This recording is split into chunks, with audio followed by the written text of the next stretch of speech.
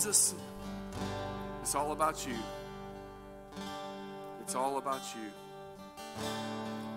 Are you thankful that you're saved? Are you thankful that you're born again? Are you thankful that God has redeemed you? He's pulled you out of the miry muck of the world and set your feet on his solid foundation of his word and your faith in him. Amen. Man, where would I be without Christ? Before Christ, I was on the highway to hell, living in darkness, pursuing the things of this world. And the Bible says that salvation is of the Lord. And he changed this wretched, deplorable sinner's heart. And he turned my life around. And he can do that for you. Which I take it, he's done it for all of you guys that are here. But if you're here and you don't know him as your Lord and Savior, he can turn your life around. He can put your feet on the solid rock. He can ground you in his truth and set you on a right path. So I'm just so thankful. I'm thankful every single day that Jesus Christ is my Lord and Savior. No matter what happens in this world, no matter what bad news comes across the headlines, Jesus Christ is Lord and sovereign over this universe. Amen? Father in heaven, we thank you, Lord. We thank you for that truth, and help us to rejoice in it. Help us to walk in it. And Father, I pray for every believer here this morning that you will strengthen them by the power of the Holy Spirit through the teaching of your word. And I pray, Father, if there's anyone here that hasn't surrendered their life to you, that today they will see their need. First, in Jesus' mighty name I pray. Amen. Amen. You may have a seat. So please turn in your Bibles this morning to Acts chapter 2. Acts chapter 2. We're finishing the end of Acts chapter 2, beginning at verse 42, and we're going through verse 47. Last week, if you're visiting Calvary Chapel, we go verse by verse through the New Testament on Sunday morning. And last Sunday, my final verse I taught on was Acts chapter 2, verse 41. And verse 41 says, and so then those who had received his word were baptized that day, and there were added about 3,000 souls. 3,000 souls came to Christ last week. And so what we're going to get into today is we're going to look at the essential elements of the church. What characterized the life of the New Testament church is what we're looking at this morning. And whatever characterized the life of the New Testament church in the book of Acts should characterize our life. And I also will add to that, these are essential elements to your walk with Christ. The things that I'm going to talk about this morning are important in the church, but they're also important in your walk with the Lord Jesus Christ. So these things directly affect each and every one of us if we want to grow and be everything that God has called us to be. So with that said, let's look at Acts chapter 2, verse 42. The title of my message this morning is The Essential Elements of the Church. What should you look for in a church that you want to be a part of? And what elements should be in my life? What things should be in my life so that I can grow in my relationship with Jesus Christ? I'm going to go through them. I believe I counted 8. And at the close of my message, I will summarize all 8 of them if you missed one. So let's take a look at it. And I'm going to spend a lot of time on the very first verse. Acts chapter 2, verse 42 says, and they were continually devoting themselves to the apostles' teaching and to fellowship and to the breaking of bread and to prayer. So the first thing we see in verse 42 is we break this verse down. It says, the NASB translation says, they were devoted to. They were devoted to. They were devoted to these things, meaning that they were deeply committed to these things in their walk. They made these things a priority in their life, and these things are a priority in the church. To be faithful in your Christian faith, to be faithful in your faith, in your walk with Christ, you need to be devoted. You, me, we need to be devoted to these same things. And the first essential element of the church that the people were devoted to was what? Look at verse 42. Look at it in your Bible. They were devoted to what? The apostles' teaching, a.k.a. God's holy word. The church has to be committed to the word of God. Friends, as a Christian, as a believer in Christ, you need to be committed to the word of God, okay? It's our lifeline. It's our word from heaven. When you open the Bible, God is speaking. When we study it, when we read it, when I preach from it. 2 Timothy chapter 3, verse 16 says, all scripture is theopneustos. That's the Greek for it is inspired by God and is profitable. What's it profitable for? Look at the verse. For teaching, for reproof, for correction, for training in righteousness, so that the man of God may be adequately equipped for every good work. The word of God contains everything you need for life and godliness. It transforms us. It changes us. It conforms us. It washes our minds. People like to say, you Christians, y'all are just brainwashed. And I say, yes, we are. We're brainwashed with the word of God. We let the word of God wash over our minds and our hearts. And we don't conform ourselves to this world. We conform ourselves to the standard of the Lord Jesus Christ and his word. We love the Bible. We cherish the word. We hold it in high esteem. We understand when we read it, God is speaking directly to us. Peter, who's the dominant person in Acts chapter 2, who preached last week, we studied that last week, and we're going to see him again preach next week as a lame man gets healed. Peter would go on to write in his epistle in 1 Peter chapter 2, verse 2 through 3, he says this to all Christians in all ages, and to us, like newborn babes, crave the pure spiritual milk, so that by it you may grow in your salvation, now that you have tasted that the Lord is good. Many people receive Jesus Christ as their Lord and Savior, and they stop right there. But what does that verse say to do? It says, grow in your salvation. In other words, not to be saved, but grow in your relationship with Christ.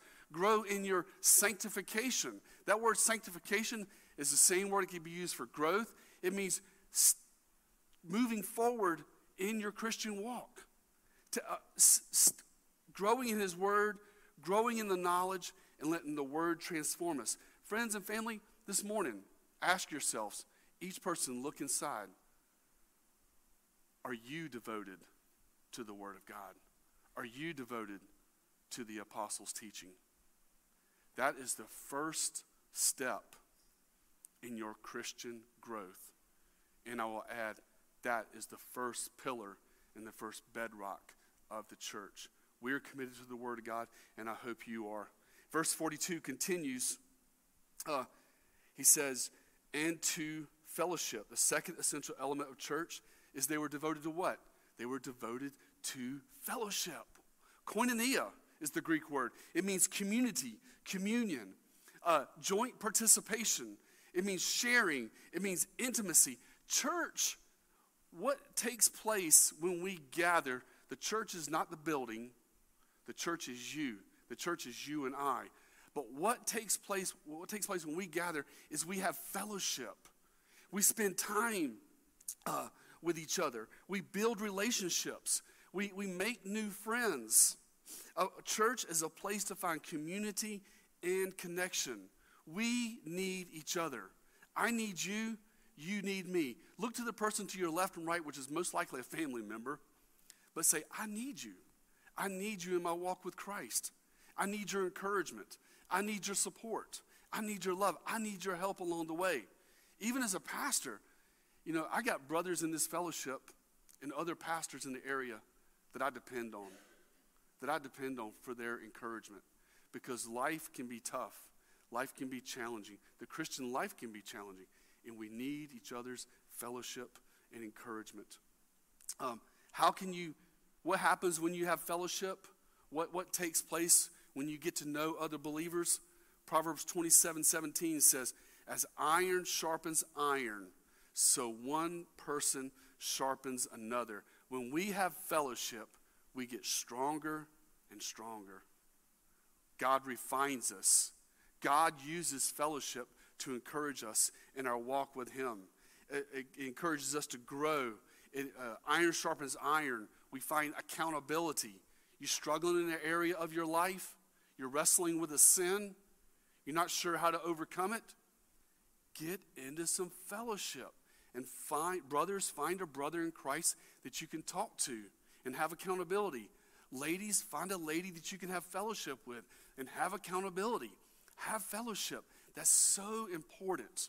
If you do these things by the authority of God's word, you will make it. But if you don't do these things, I'm praying for you. But let's do these things. Let's do what the word says. Hebrews chapter 10, verse 24 and 25 says, let us consider how to stimulate one another to love and good deeds. To stimulate. In other words, to push. To say, hey, you can do it. I got your back. You can do it through Christ who gives you strength. He says, let us consider how to stimulate one another to love and good deeds, not forsaking our own assembling together as some in the habit, but encouraging one another all the more as you see the day drawing near. Church is a place to find deep, meaningful relationships that you can do life with other people. Church is a place, the people gathering, not the building, but the church is a place to find encouragement to keep you moving forward in Christ. And notice what he says in verse 25. He says, do not forsake your own assembling together as some in the habit are doing. Do not forsake fellowship. Stay in church. Sunday morning is the first day of the week, and your first priority in this physical world is to have fellowship and be in church on Sunday mornings, the first day of the week. Not so you can say, well, I went to church, or I checked the box. No, it's not about that. It's so that we can do what we're doing now, and so that we can spend time with each other and encourage each other and pray for each other. You know, some of the best ministry takes place before and after service. When there's fellowship, when I see brothers and sisters gathering together and talking and praying together and encouraging each other, and another brother asks another brother, hey man, how are you doing? We prayed about that Wednesday night. How's life going?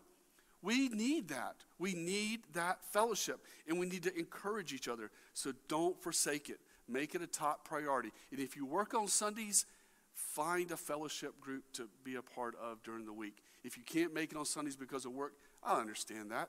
I've been there. But find some time, carve some time out of your weekly schedule to get together with other brothers and sisters.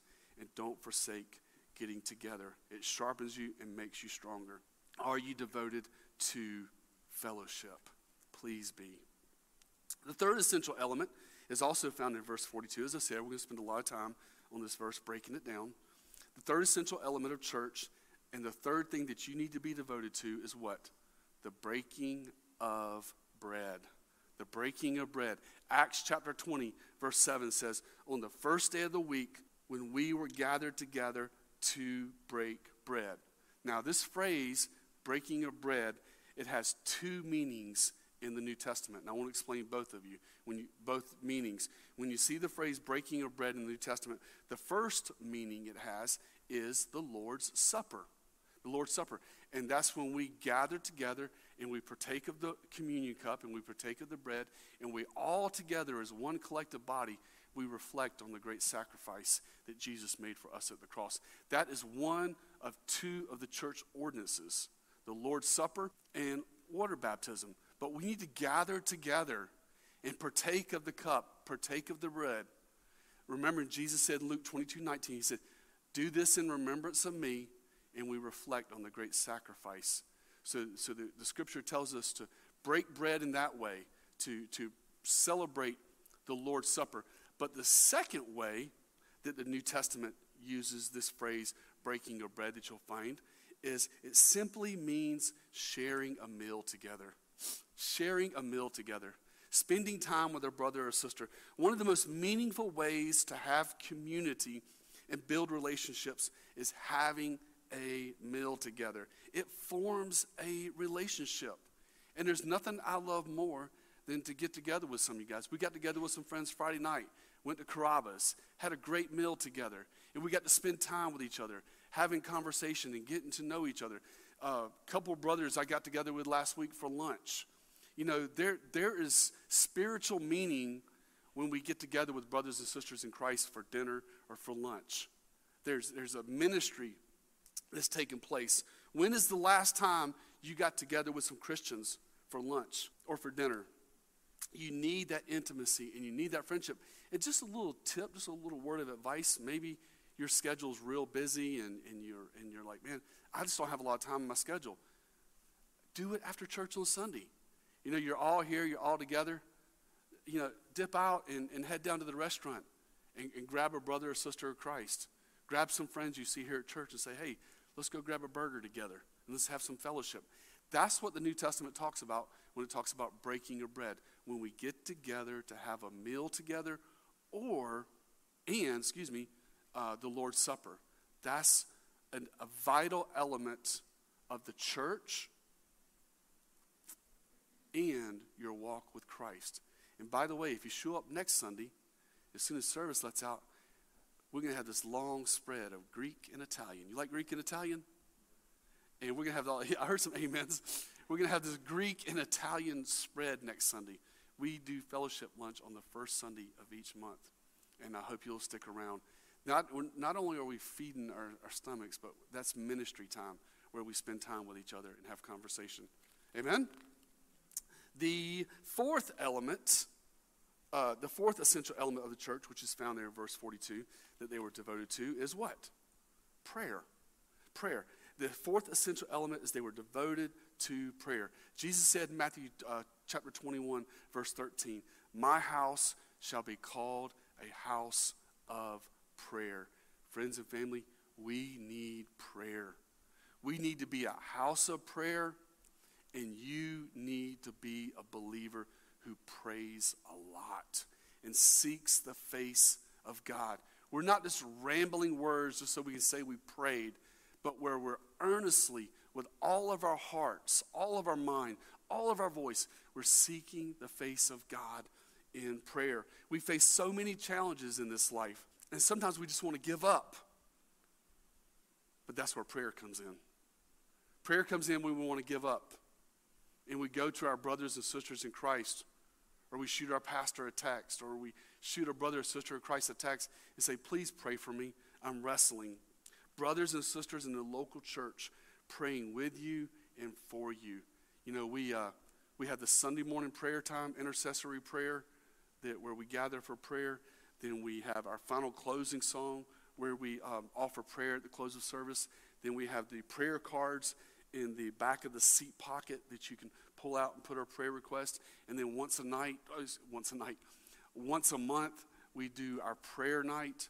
We're doing that because we want to model what the text of Scripture says it is to model, to be a church. And we want to be praying. One of the solemn duties of the local church, and you and I, because you're part of the church, the ecclesia, is we pray for the lost. We pray that men and women within our sphere of influence will repent of their sin and put their trust in Christ and receive Christ as their Lord and Savior. To me, that's our number one prayer, is that people get saved, that people turn their lives over to Jesus and live their life in surrender to Him. That's the first thing the church prays for. Then we pray for our country. We're living in a very ungodly country with very unbiblical, ungodly values. They are not going towards God. They are going away from God. And what we need to be doing is praying that God turns our nation around, that God turns our land around, that you and I will be salt and light in a dark world, and that He will turn our country back to Him, the true and living God. That's one of the things we pray for. We pray for the body of Christ. I pray for each one of you guys, every man, woman, and child. We are constantly, the elders and I, and in the prayer groups, we are constantly lifting up the body of Christ, saying, Lord Jesus, by the power of your Spirit, meet the needs of the body. Encourage them in their walk with you. Cause them to be evangelists. Let them be light in a dark place. And we pray for the body, and then we pray for you. We pray for you. As the Holy Spirit brings people to my mind, and I believe he does, I don't know how to pray for them, but the Lord will bring some of you guys to my mind, and what I will do is I will pray fervently for you. Lord, whatever they're facing, whatever they're going through, I just pray, Lord, that you will meet them. Know this, that you have a pastor that is praying for you, that you have elders that are praying for you, that you have a church body that is praying for you. Pursue Christ with all your heart. And join us. Join us. You don't live on my prayers. I don't live on your prayers. You've got to spend time with God. You've got to spend prayer time with God, seeking God's face. You develop your prayer life. You got to have it. Philippians chapter 4, verse 6 says, be anxious for nothing, but in everything by prayer and supplication with thanksgiving, let your request be made known to God. Man, there are so many things, and I'm preaching to myself right now. I'm not preaching to you guys. I'm preaching to myself. There are so many things in this world that fill us with anxiety, that fill us with stress, that cause us difficulty in our minds and our hearts. But what does the scripture tell us to do? David, what does the Bible tell you to do? But in everything, by prayer and supplication with thanksgiving, let your requests be made known to God. I got to take those things that are troubling me, and I got to take them to the throne room of God and leave them at the foot of Jesus. And you and I need to do the same thing. We need to exercise faith. I know I'm preaching to myself, but maybe a couple of you guys also. We need to take those things to the Lord and leave them at his feet and trust him with all of our heart and leave the anxiety behind. James chapter 5, verse 16 says, confess your trespasses one to another and pray for one another that you may be healed. The effective and fervent prayer of a righteous man avails much.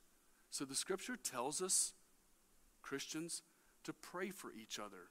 You know, I talked about a while ago, sometimes people will come to my mind. You pray and say, Lord, maybe you're prayed up and you're filled with the Spirit and you're filled with the Word and your prayer life is great.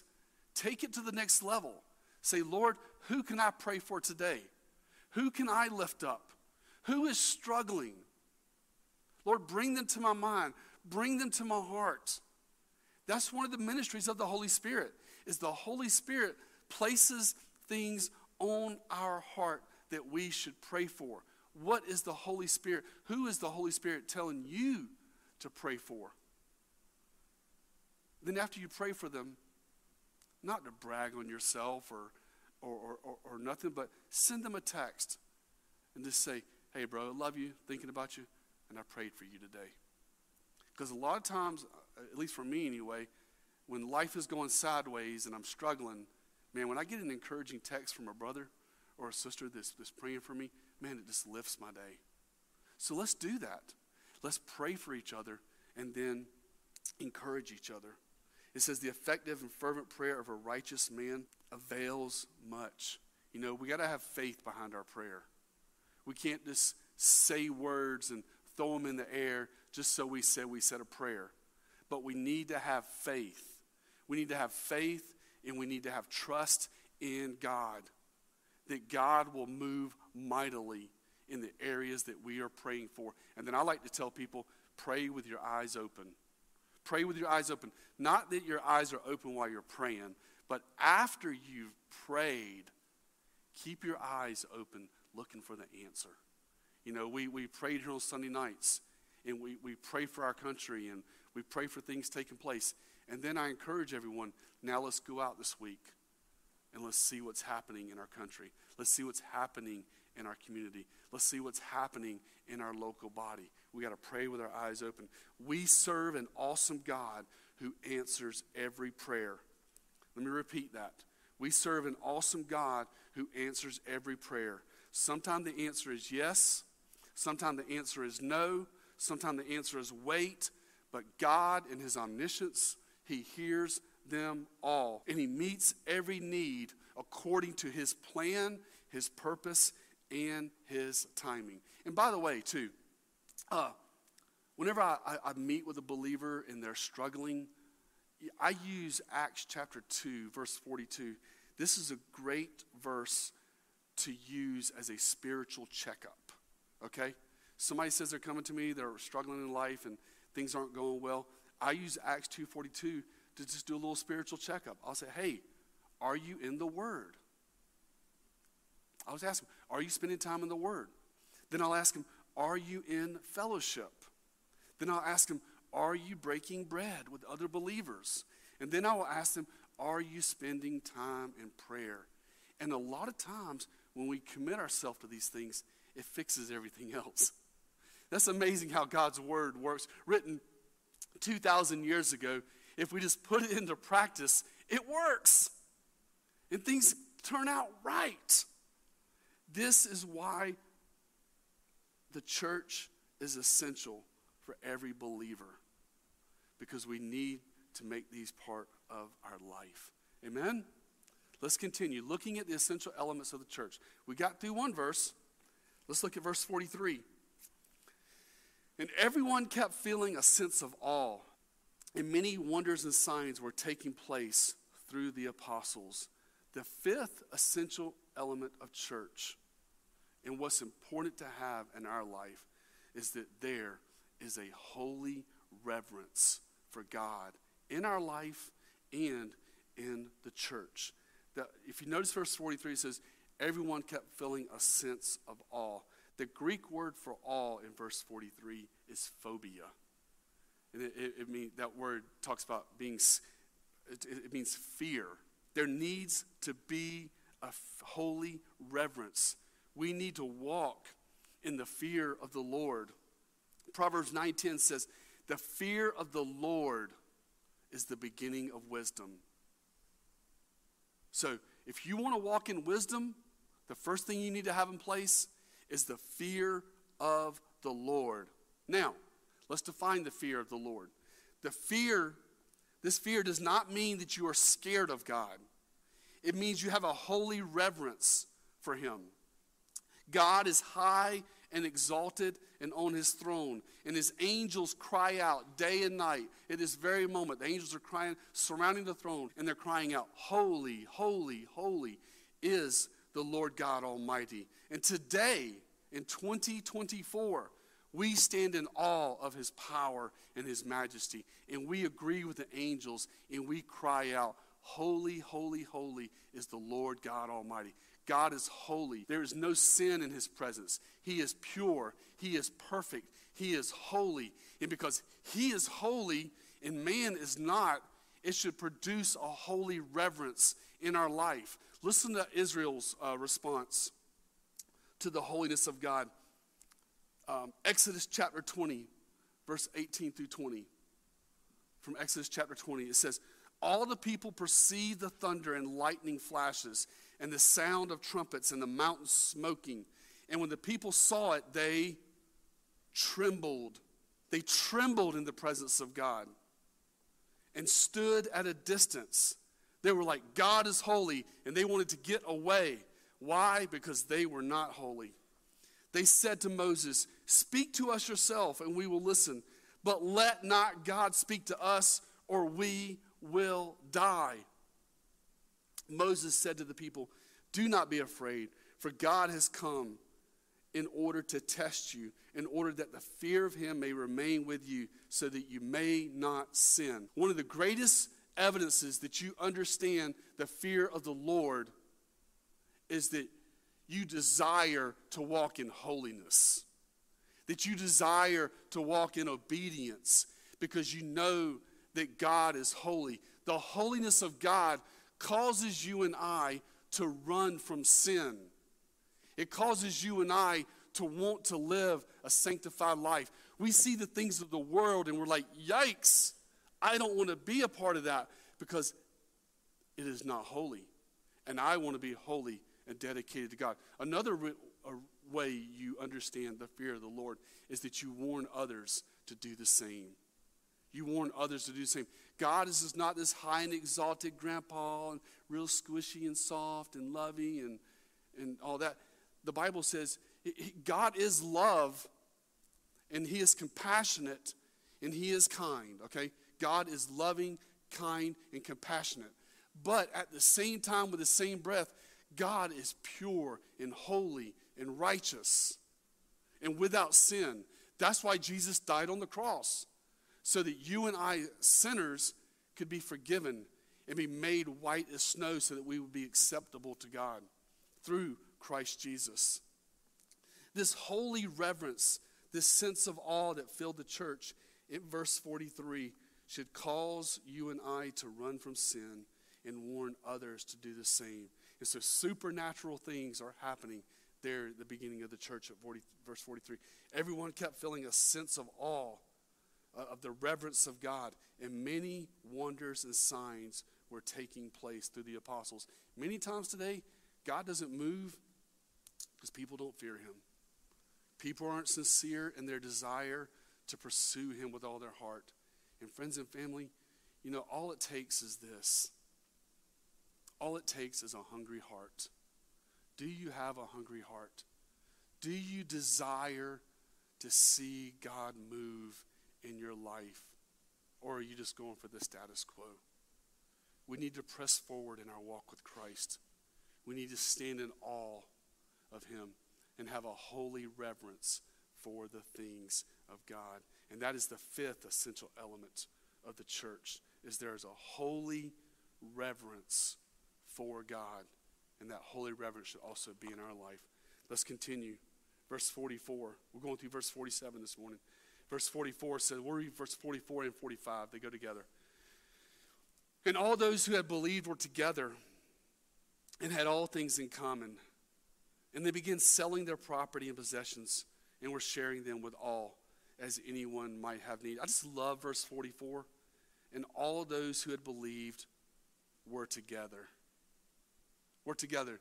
Now, when have you ever seen a large group of people just be able to come together from all different walks of life? It's very difficult. It's very challenging. But what enables you and I to come together, no matter what your background, no matter where you're from, is we have one common dominant theme in our life. And that is, we are Christians. We are followers of Christ. And because that is the most important thing in your life, and because that's the most important thing in my life, that brings us together in unity. That's what brought the early church together in unity, was they wanted to follow Christ. And verse 45 says, and they all began selling their property and possessions and were sharing them with all, as anyone might have need. Number six, the sixth essential element of the church, and the thing that should be important to us, is that we help people in need. We help people in need. In our body, if there's a need within the body, we want to help them. And also, if there's a need outside the body, in the community, we want to help them too, because that gives us an opportunity to be a witness. We are the hands and feet of Jesus when we see a need, okay? We work together, man. We're a team. We're not just piling all the needs on Pastor David, or we're not just piling all the needs on Randy. We're collectively coming together when there's a need, and we are helping people in need. It could be a physical need. It could be some labor needed. It could be a financial need. It could mean that we give of our own possessions. This is a display of our love for each other in our community. I get phone calls.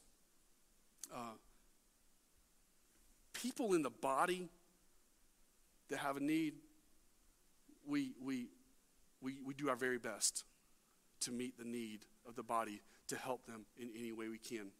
But sometimes I'll get phone calls from out in the community. People will come to me and say, Pastor David, Calvary Chapel, Irmo, can I speak with the pastor? Yeah, this is me.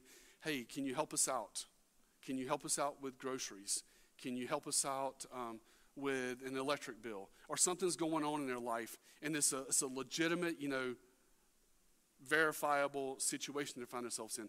The only thing that I ask of them before we help them is come join us for a worship service.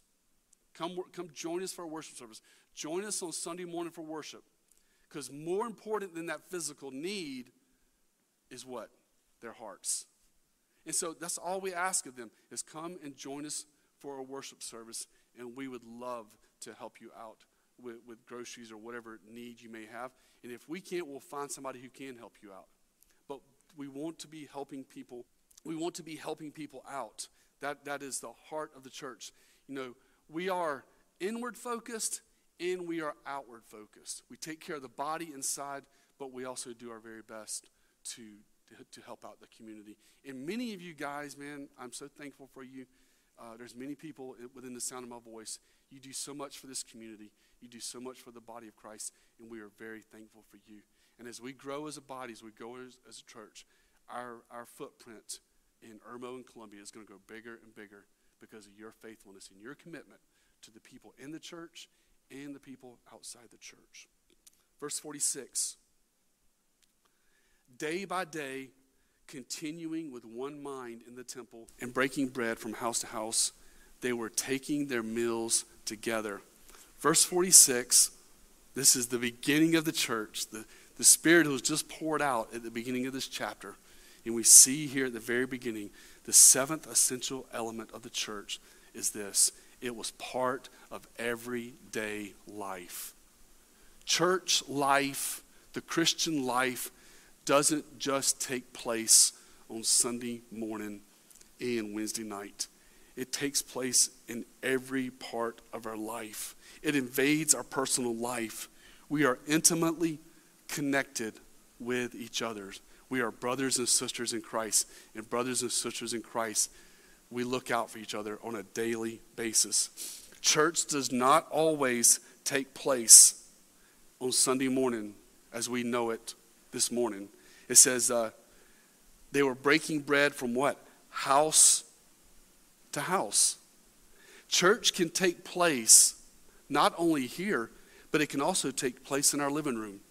It can take place in our homes or any place believers meet. Church can take place in the coffee shop when you gather with a brother or sister for a cup of coffee and you open the Word and you pray together. That is fellowship. That is the ecclesia gathering together.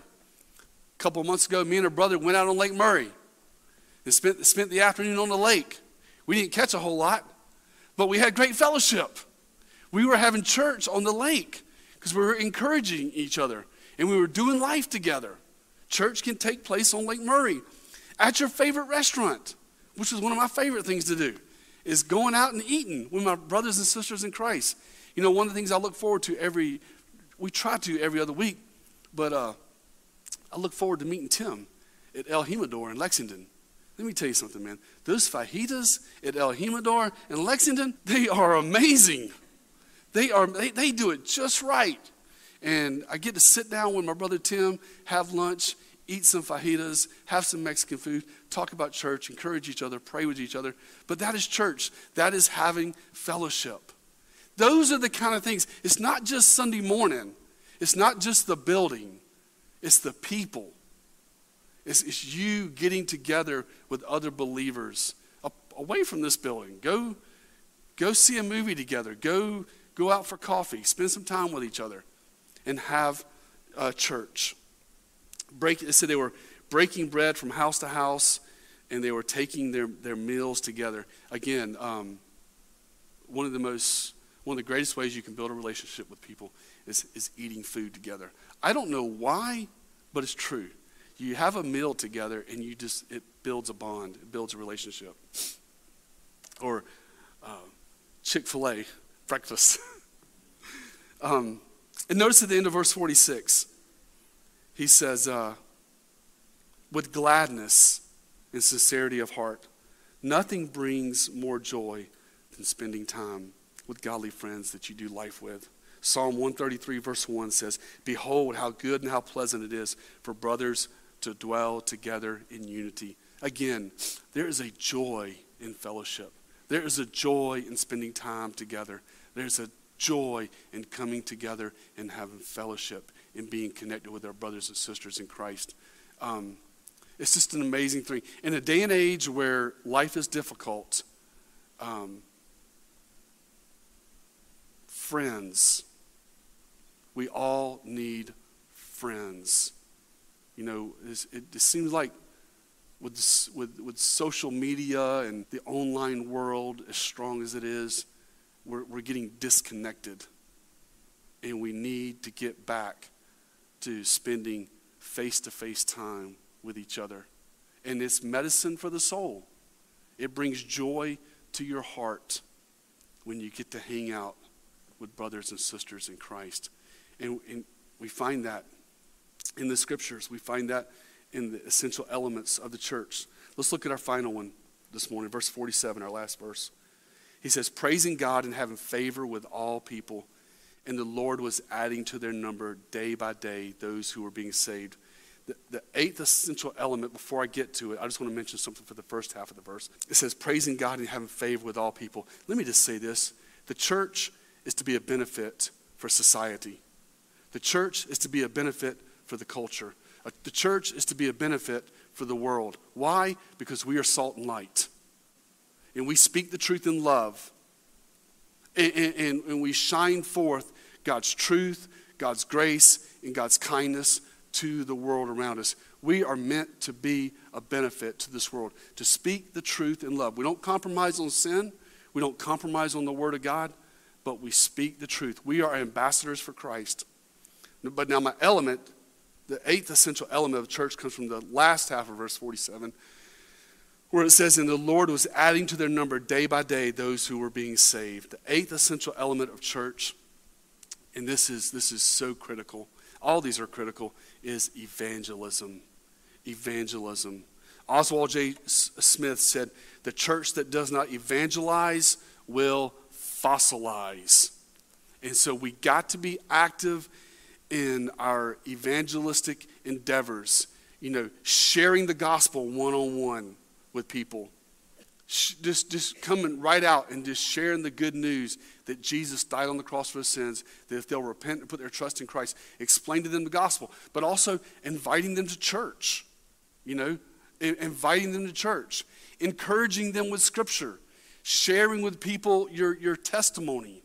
We need to take every opportunity we can to evangelize this world and watch what the Holy Spirit does in their life when we plant seeds. April 1992, yours truly here got off the USS Eisenhower, and I was heading down to Virginia Beach. And I was heading down to the bars, going to do things that's not important.